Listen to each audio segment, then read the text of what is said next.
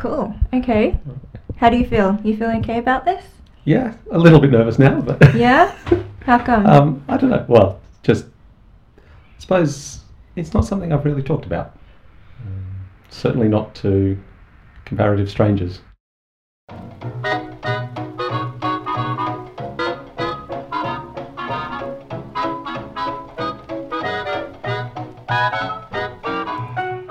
Welcome to Love Canberra, a show about love, sex, and relationships here in the heart of the nation. I'm Ivana Ho.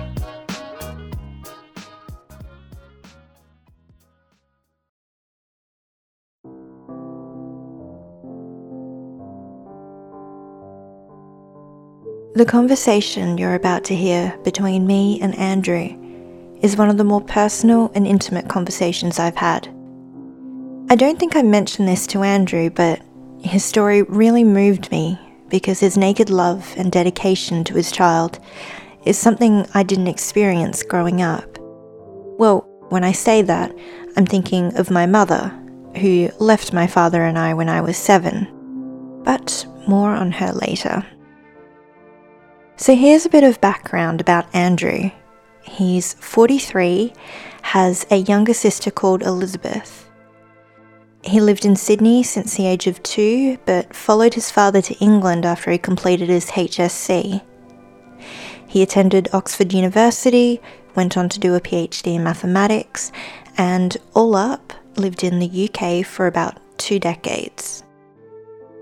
In 2010, Andrew returned to Sydney, and in mid-2011, he met Natasha and Katrina through a mutual friend of his sister's.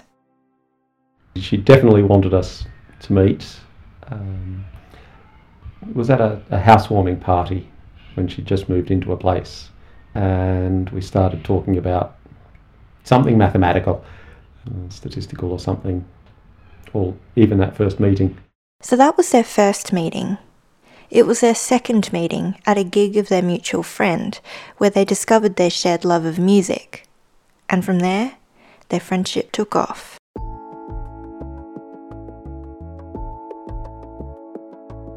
Given I didn't know Natasha and Katrina, I asked Andrew to describe them for me. We describe ourselves as nerds and geeks to some extent, and consider it a compliment. We all have a little bit of a tendency towards literalism, and I definitely have similarities with Sheldon Cooper. In case that name isn't familiar to you, which it wasn't to me, Sheldon Cooper is from The Big Bang Theory. We talked a bit about Sheldon, and I mentioned Drax from Guardians of the Galaxy, which I'd seen recently, and we both laughed about not getting the other person's reference, because he hadn't seen the Guardians film, and I had never watched The Big Bang Theory. Then we got more serious, and I asked him when Natasha and Katrina first broached the subject of wanting Andrew to be their sperm donor. It was in 2012, I think, around the middle of the year. Our mutual friend Renee, who had introduced us, rang me up one evening. It was something like, "Andrew, do you reckon if a couple couldn't have kids and they might want you to help out, you'd be interested?" And I said yes. And No hesitation, just yes? pretty much, yeah. Okay. And I found out later that Renee had actually asked my sister previously to say, if we asked Andrew this question, would he be likely to get upset? Might he say yes, whatever? Renee asked me whether I'd consider the idea. I said yes. We got together with Natasha and Katrina a few times to talk through it. Why was Renee there as well? Part of the conversation? I don't know, Conversation. actually. Okay. I guess for Natasha and Katrina, it was a fairly personal thing, and maybe it was a buffer against the possibility of rejection. Renee dropped out of the picture fairly quickly, well, out of the conversation at any rate. And Natasha and Katrina and I kept a conversation about what it might look like and what might be involved and when it might happen.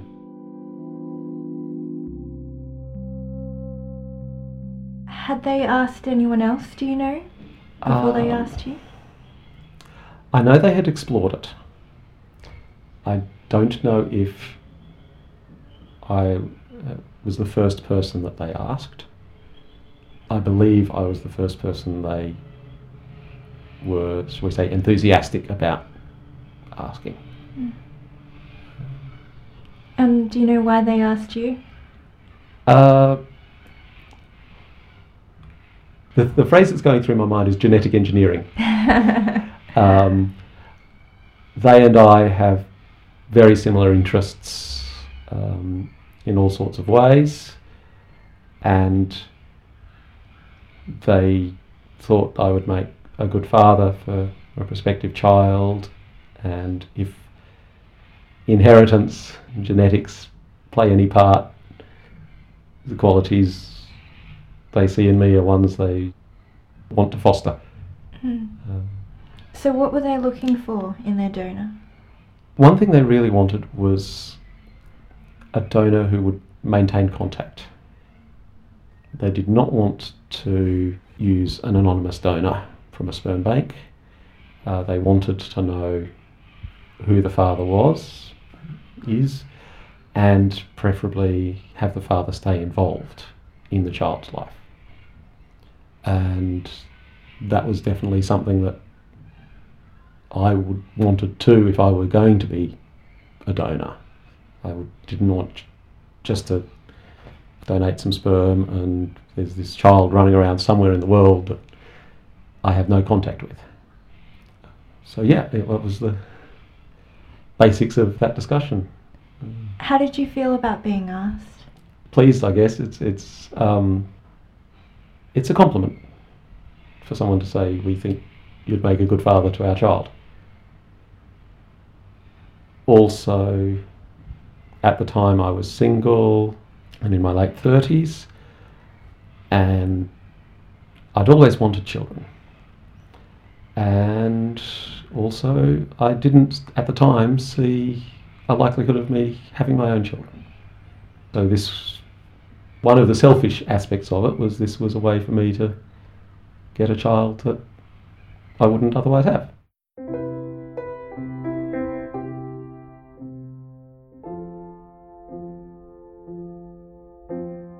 Things seemed to be off to a good start.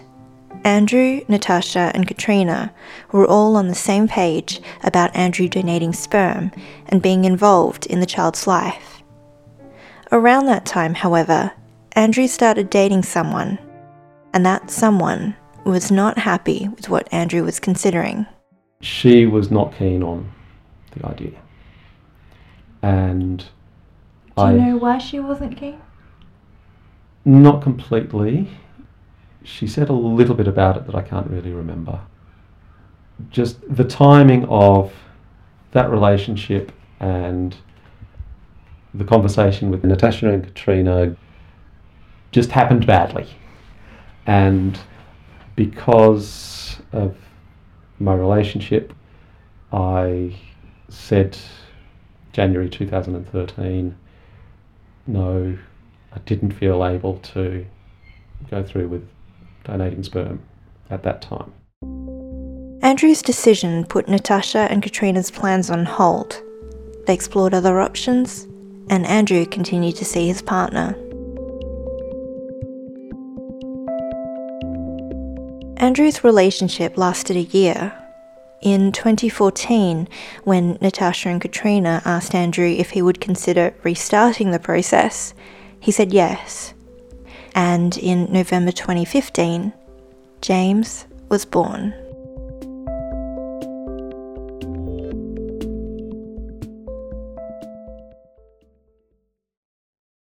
How do you feel about the term sperm donor?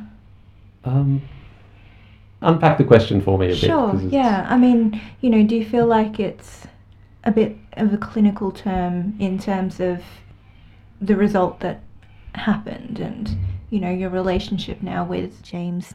Well, yes, it is a more clinical term. It's also, I guess, being very literal then. yes, it is a term which applies to the situation. Mm-hmm. I donated sperm to my friends who conceived a baby. Okay. We call me, well, they refer to me as Daddy, to James, and I'm involved in his life and their life by association. Well, I'm involved in their life because they're friends. Mm. And so it's an appropriate phrase. Mm. Okay. No phrase can completely describe the relationship. So it describes part of it. Mm. So you've wanted to have kids for a very long time. When did you first start thinking about it, and when did you first start sort of wanting kids? I can't remember not wanting kids. What does that mean, like from when you were like a child, or? Yeah. Okay. When Elizabeth, my sister and I were still young, we both wanted to have another sibling, which never happened. So I told you that I was 2 years old when we moved to Sydney, and Elizabeth was born just after that. And apparently I did a lot of sort of caring for her. At the age of 2.5, I was really interested in this new baby and things. And as siblings, we actually have always been close. Somehow we never had the sibling fight or the antagonism that I've seen in other families. And yeah, I just always wanted to look after children. And I remember as a teenager, I wanted to be able to babysit and was never asked, and was very jealous that my sister was asked. Why do you think your sister was asked over you? A combination of things. One, I think it was someone from a group of her friends. I don't remember the exact situation. But also I think that because I was a boy, people didn't expect me to want to babysit anyone. I also felt Elizabeth somehow is really good with children and seems really confident about dealing with them, and I never felt that confidence. So... What do you mean there? I mean, what weren't you confident about? I remember one situation. We were in the hall and with a toddler who fell over, and the mum was at the other end of the hall, and I just remember not knowing what I was supposed to do in the situation. Do I pick this kid up? The mum's there. Is it her job to do it? What is my role here when I'm not the one in charge? Elizabeth didn't seem to have that feeling. And I think also there's a cultural, societal thing that men are not supposed to coo over babies and women are. And I've been in lots and lots of groups where there's been a baby that's been passed around all the women and not around the men. Except perhaps as an afterthought when the baby has already had enough about being passed from person to person and starts crying. I remember another situation, just a group of friends, baby was passed around and somebody said, anyone else want to hold the baby? And I said, yes please, and was very nearly ignored. So when you came of age then and started having relationships and so forth, how did you picture your life unfolding? Like how many kids did you want? What was it that that you wanted in life? I always wanted to be around lots of kids. That was kind of as much as I knew. My dad's move and then my move to England was 2.5 years into my first relationship. And in my memory, I was given the impression that I'd be able to go and study in England and still keep up the relationship. And that didn't happen. Who gave you that impression? That's unclear. That's just the way I remember it Right. being, that I wanted to keep that relationship and somehow thought it would be possible. I don't remember anybody saying to me, Andrew, actually, you don't have to go to England. You can stay here. And that whole situation kind of stuffed me up for a long time. It was about 3 years after that I next sort of started to go out with someone, and at that time I moved to London for my PhD, and that relationship just fizzled. Another few years after that, I did have another relationship with a girl from Poland, and was considering the possibility of moving to Poland and living there and seeing what happened. That relationship failed on a hitchhiking trip around Poland, and it was quite a while before my next serious relationship, which turned out to be with someone who actually was not right for me.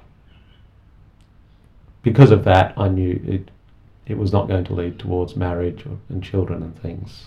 It took a long time to get out of the relationship and then come back to Sydney. And I've had the one girlfriend in Sydney since then, and most of the rest of my life has been single.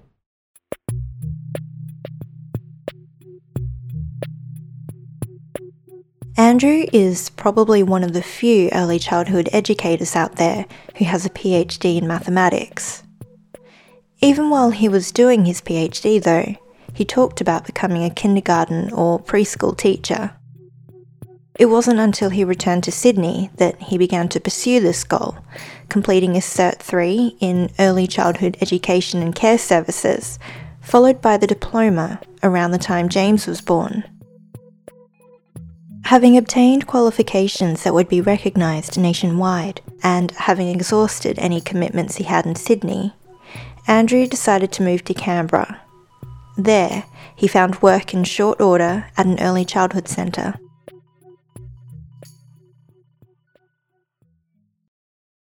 As someone who spends a lot of time around very young children, are there particular things that you've kind of learned about them and that you have observed that people who don't spend much time around children wouldn't really understand or see? There's a lot of theory about how children develop and sort of what's going on for them. And I guess in the general world, you don't really find out about that. So people perhaps have a tendency to treat children as less capable than they are, and in some sense not to give them the same independence that they would give to older children or adults, in the sense that when a child is struggling to work something out, a lot of adults may jump in and do it for them instead of letting them figure things out for themselves. That's a particular bugbear of mine, I guess. So kids are smarter and more capable than we give them credit for? I think so, yeah. So This is something that I should have probably asked you a little bit earlier, but do you have any kind of explanation for why you want kids so much and why you like kids so much? Not completely. It could just be my nature that even when I was 2.5 years old and Elizabeth was born, I wanted to be with her and look after her. So yeah, why I want to, I can't explain. It's just me. What I like about them, one thing that I find very attractive about children is that they are authentic. They don't have all the sort of societal rules that adults kind of have to say. Let's say you sort of have to pretend that you like people to get on with them. A child doesn't do that. If a child doesn't want to give you a hug, they'll make it clear they don't want to give you a hug. They won't pretend. Pretend play is a different thing, but when they're crying, something is wrong. It might just be they didn't have the toy they wanted, but they won't lie about their feelings. That feature of children means when I'm with children, I can be fully myself. I don't have to try to follow the pressures of society, the rules and things. I can just be myself and do what feels right to do with them.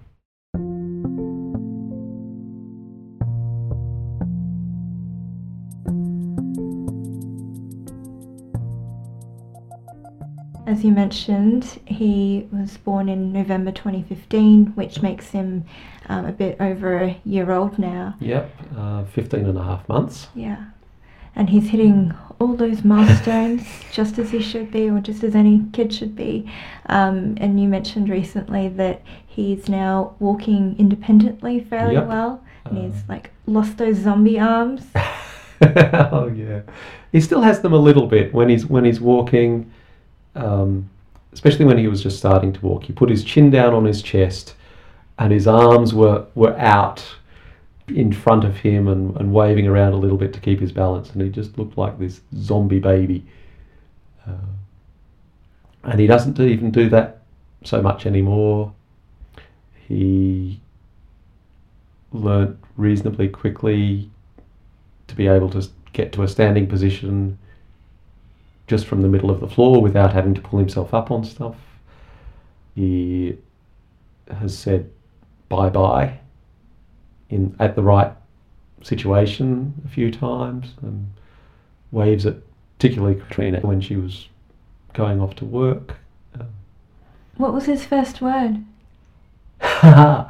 Somewhere around early January, so about 2 months, we were in the car and he came out with this hello randomly in the middle of other stuff.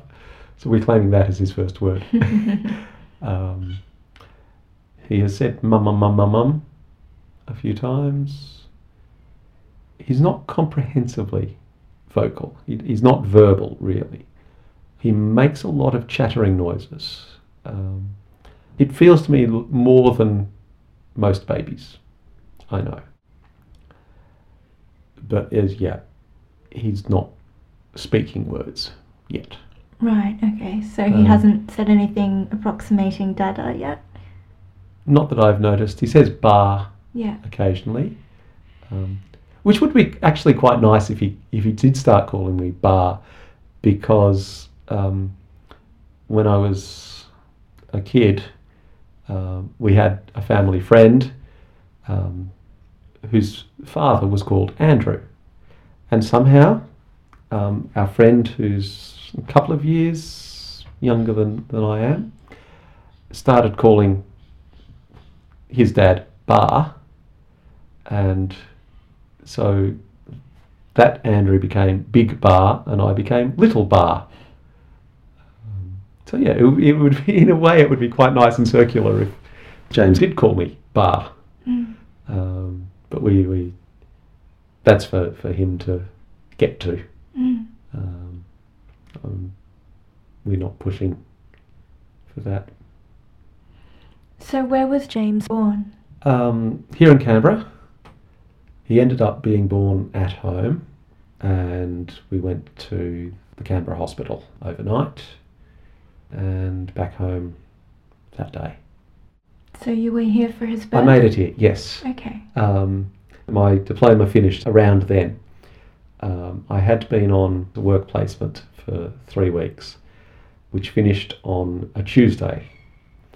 And on the Wednesday and the Thursday, I got through all my written work and was able to hand it in on Friday to my assessor.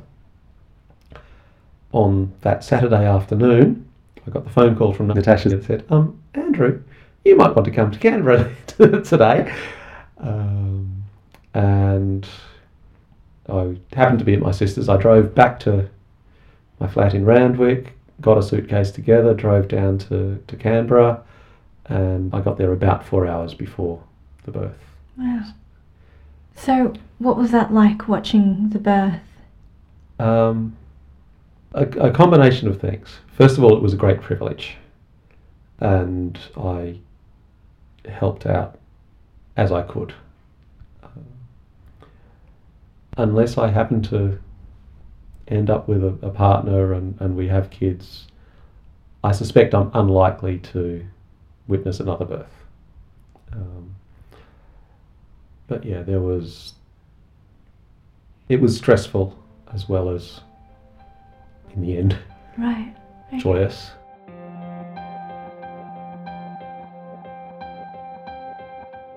Shortly after James was born, Andrew moved to Canberra and initially lived with Natasha and Katrina.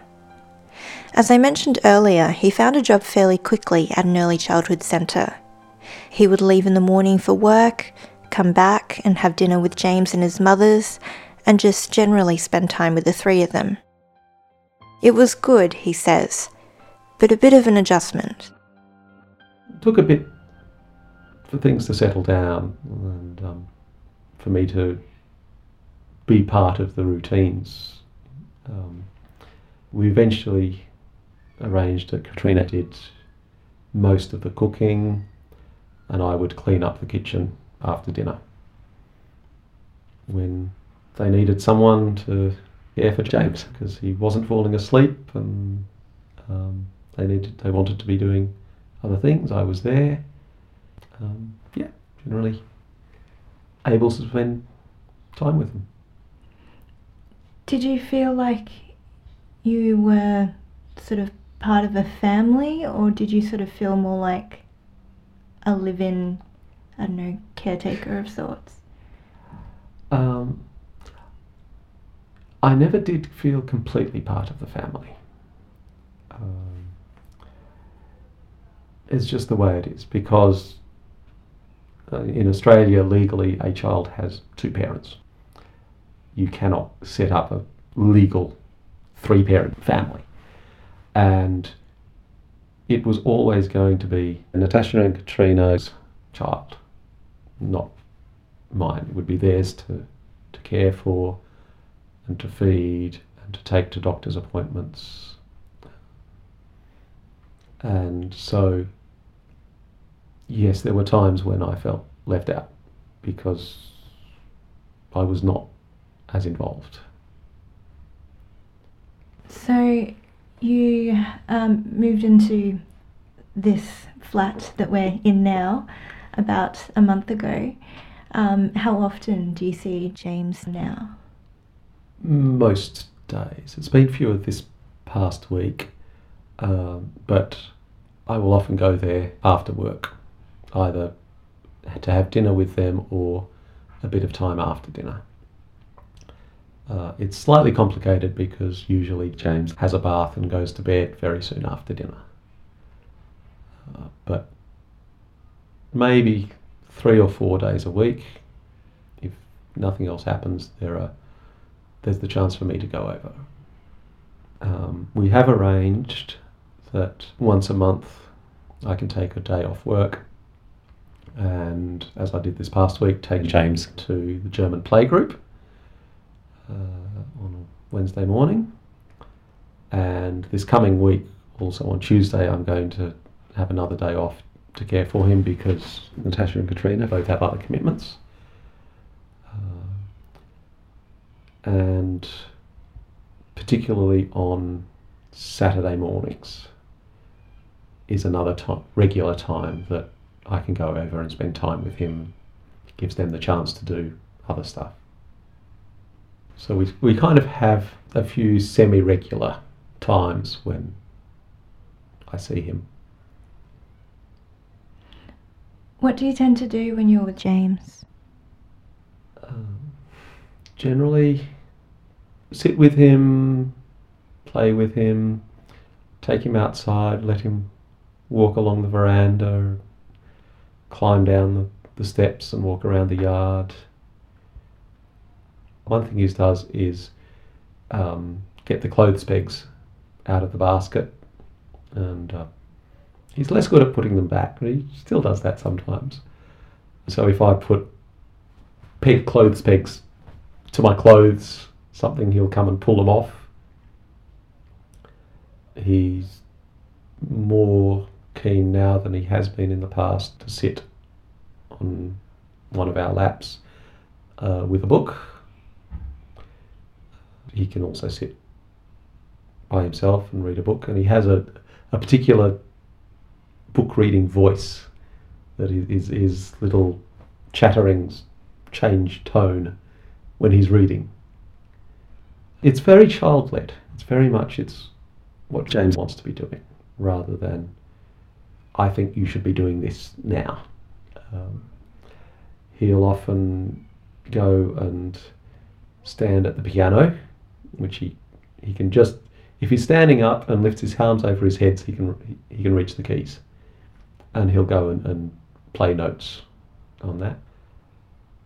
Sometimes I'll just let him sit and do something, and I'll play the ukulele, try and learn a new song. What do you normally sing to him? There are a few songs which I kind of sing regularly.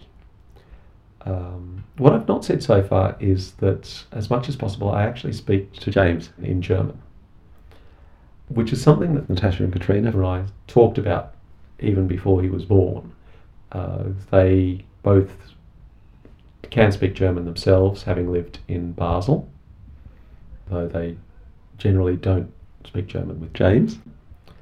But they were quite happy for James to grow up zweisprachig, bilingual. And so, I started speaking German to him when he was born, and I've been able to continue.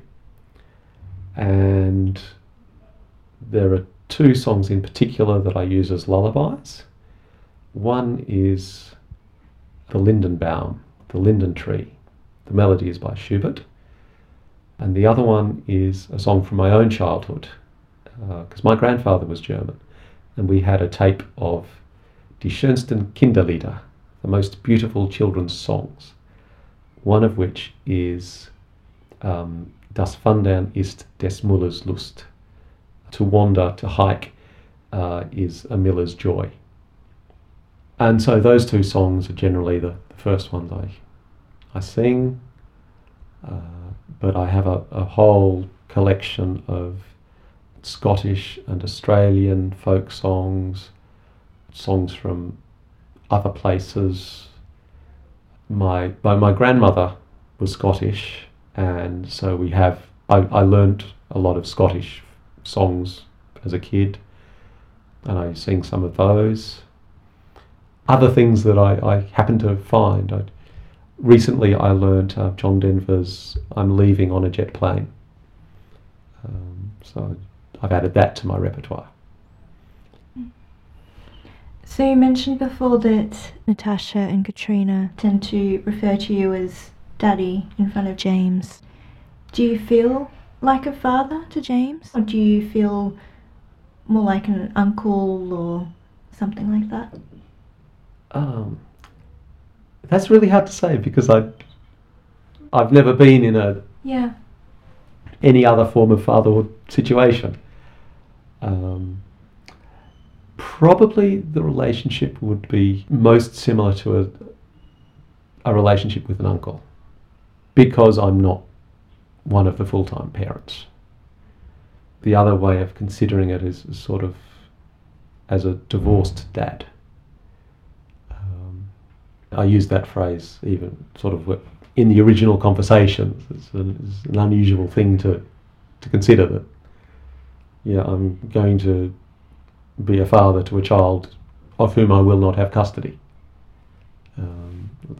I'll end up in the position of a dad who's got divorced and who doesn't have custody of the kids, but without having gone through the being part of that family in the start. So it is an unusual situation, and it is what it is. It is what it was going to be. What I believe, though, is that the things that create love and family ties and connections between people, it's time.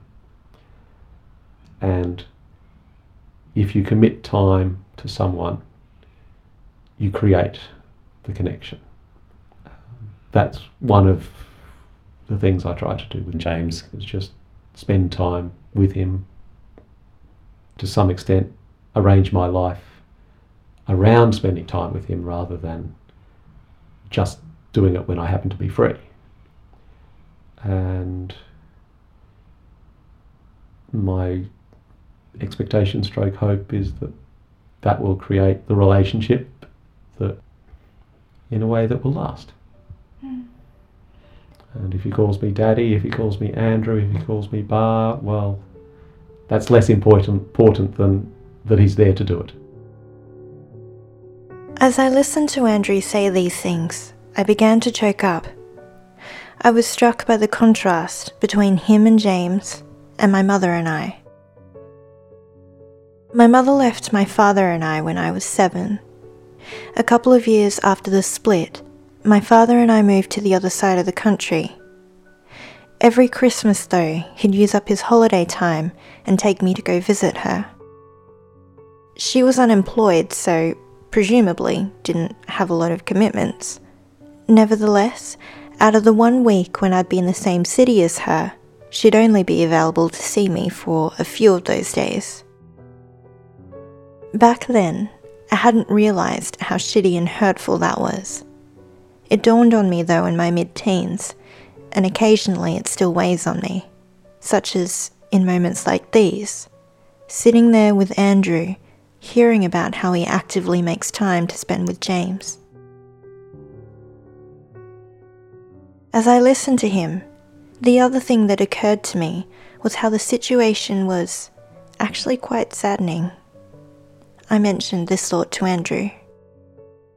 Do you find the situation both a joyful one as well as being one of sadness? Oh yes, yeah, of course it's joyful. It's a kid. Yeah. Does it sound from what I've said that there's a lot of sadness involved? It's not meant to. Being around children, being around James is a joyful thing.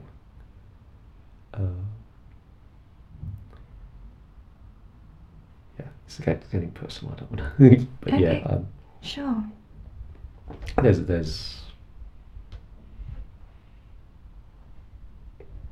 There's a lot of stuff there that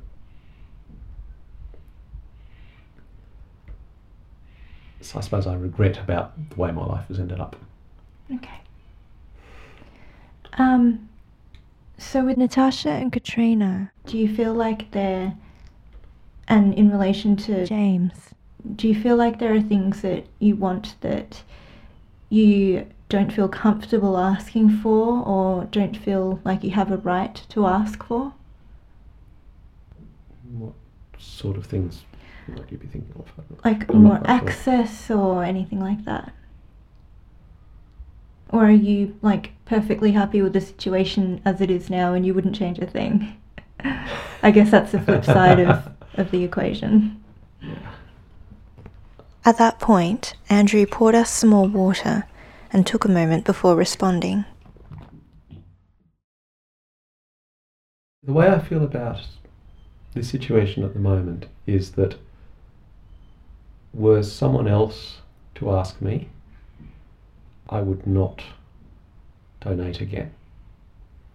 If I were to live through the period again and Natasha and Katrina asking me things, it was the right thing for me to do. It still has been the right thing. Yes, were I to live life again, I'd do it again.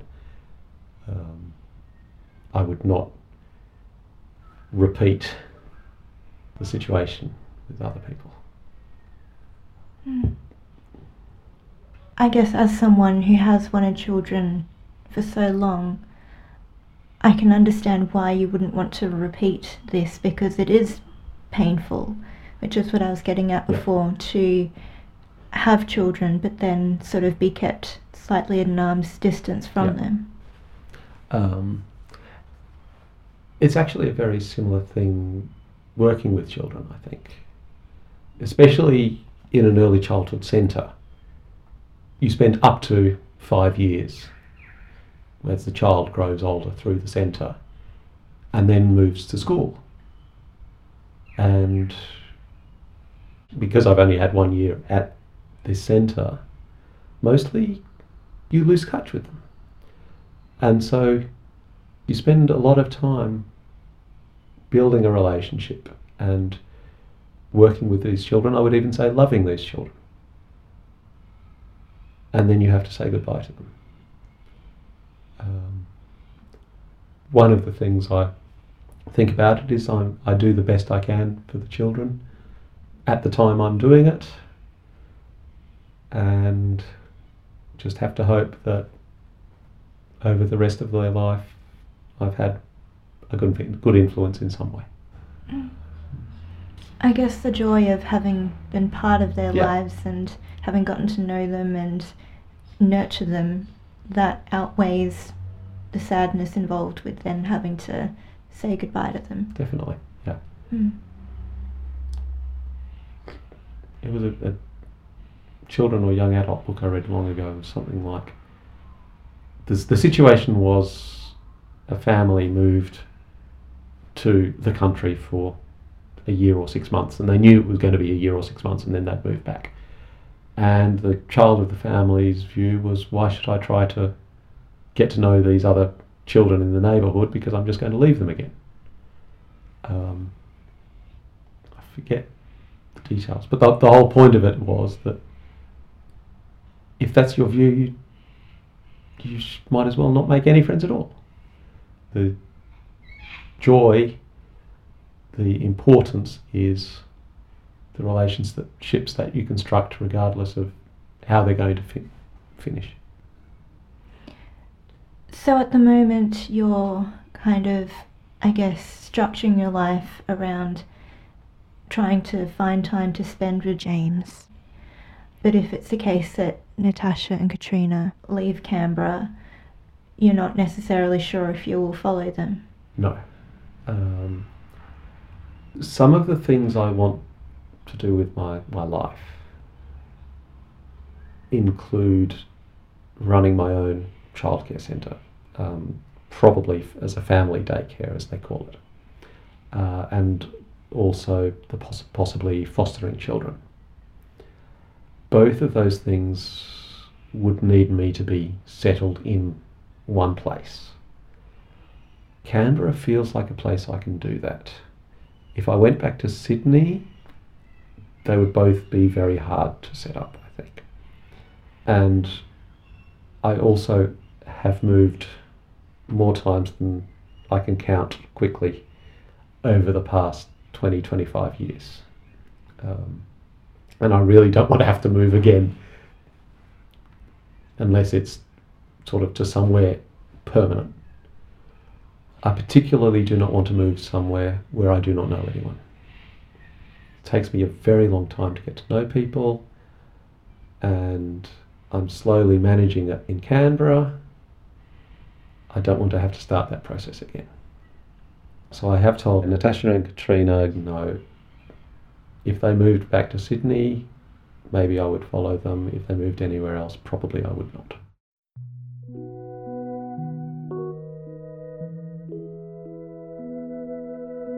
What do you want for James as he grows up? What do you want for him that's what you've had or experienced in life, or, you know, the opposite of that? I want to say happiness. Knowing that one cannot be happy all the time. That connects with something else I was reminded about earlier in this conversation. A poem about grief being part of love. I want him to have the chance to follow his path, to be able to know what his heart is telling him, and to be able to go for it. I want him to have support. I want him to be able to experience joy and to be able to bring it to other people. If you had to record a message for James that he would access, I don't know, when he turns, what age would you say? Like 15, 20, 30, I'm not sure. What would you say to him? Oh, there's too much. But what... The one sentence that I use quite often when a colleague at work has just left to move to Melbourne, one of the children who's just left, I use this sentence, and it's in Irish, the Gaelic language of Ireland, and it's the first sentence of a traditional Gaelic blessing. It goes, Ganiri Amboa Lat. Literally, it translates as, may the road rise with you. But the verb iri, the verb to rise in Irish, has the connotation of success. If you want to say you succeeded at something, you say, it rose with me. So what that sentence really means is, may your way succeed. I guess you'll have to start teaching him Gaelic now. That one people can find online. We'll stick with German for the moment.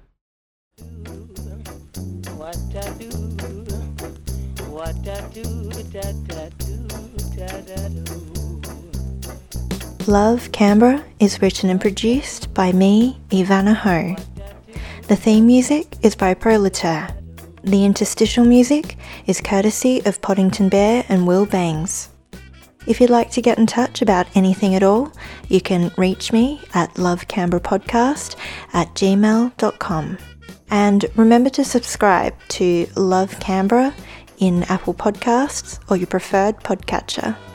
Next time on Love Canberra. I think there are times when you get fed up of seeing the same person and fed up of listening to the same story and fed up of whatever and mannerisms. I think you do. I think it would be hard not to. You know, you think if he does that one more time, I'm going to rip his head off. And I think those are things that you just have to accept. And that's it for now. Thanks for listening.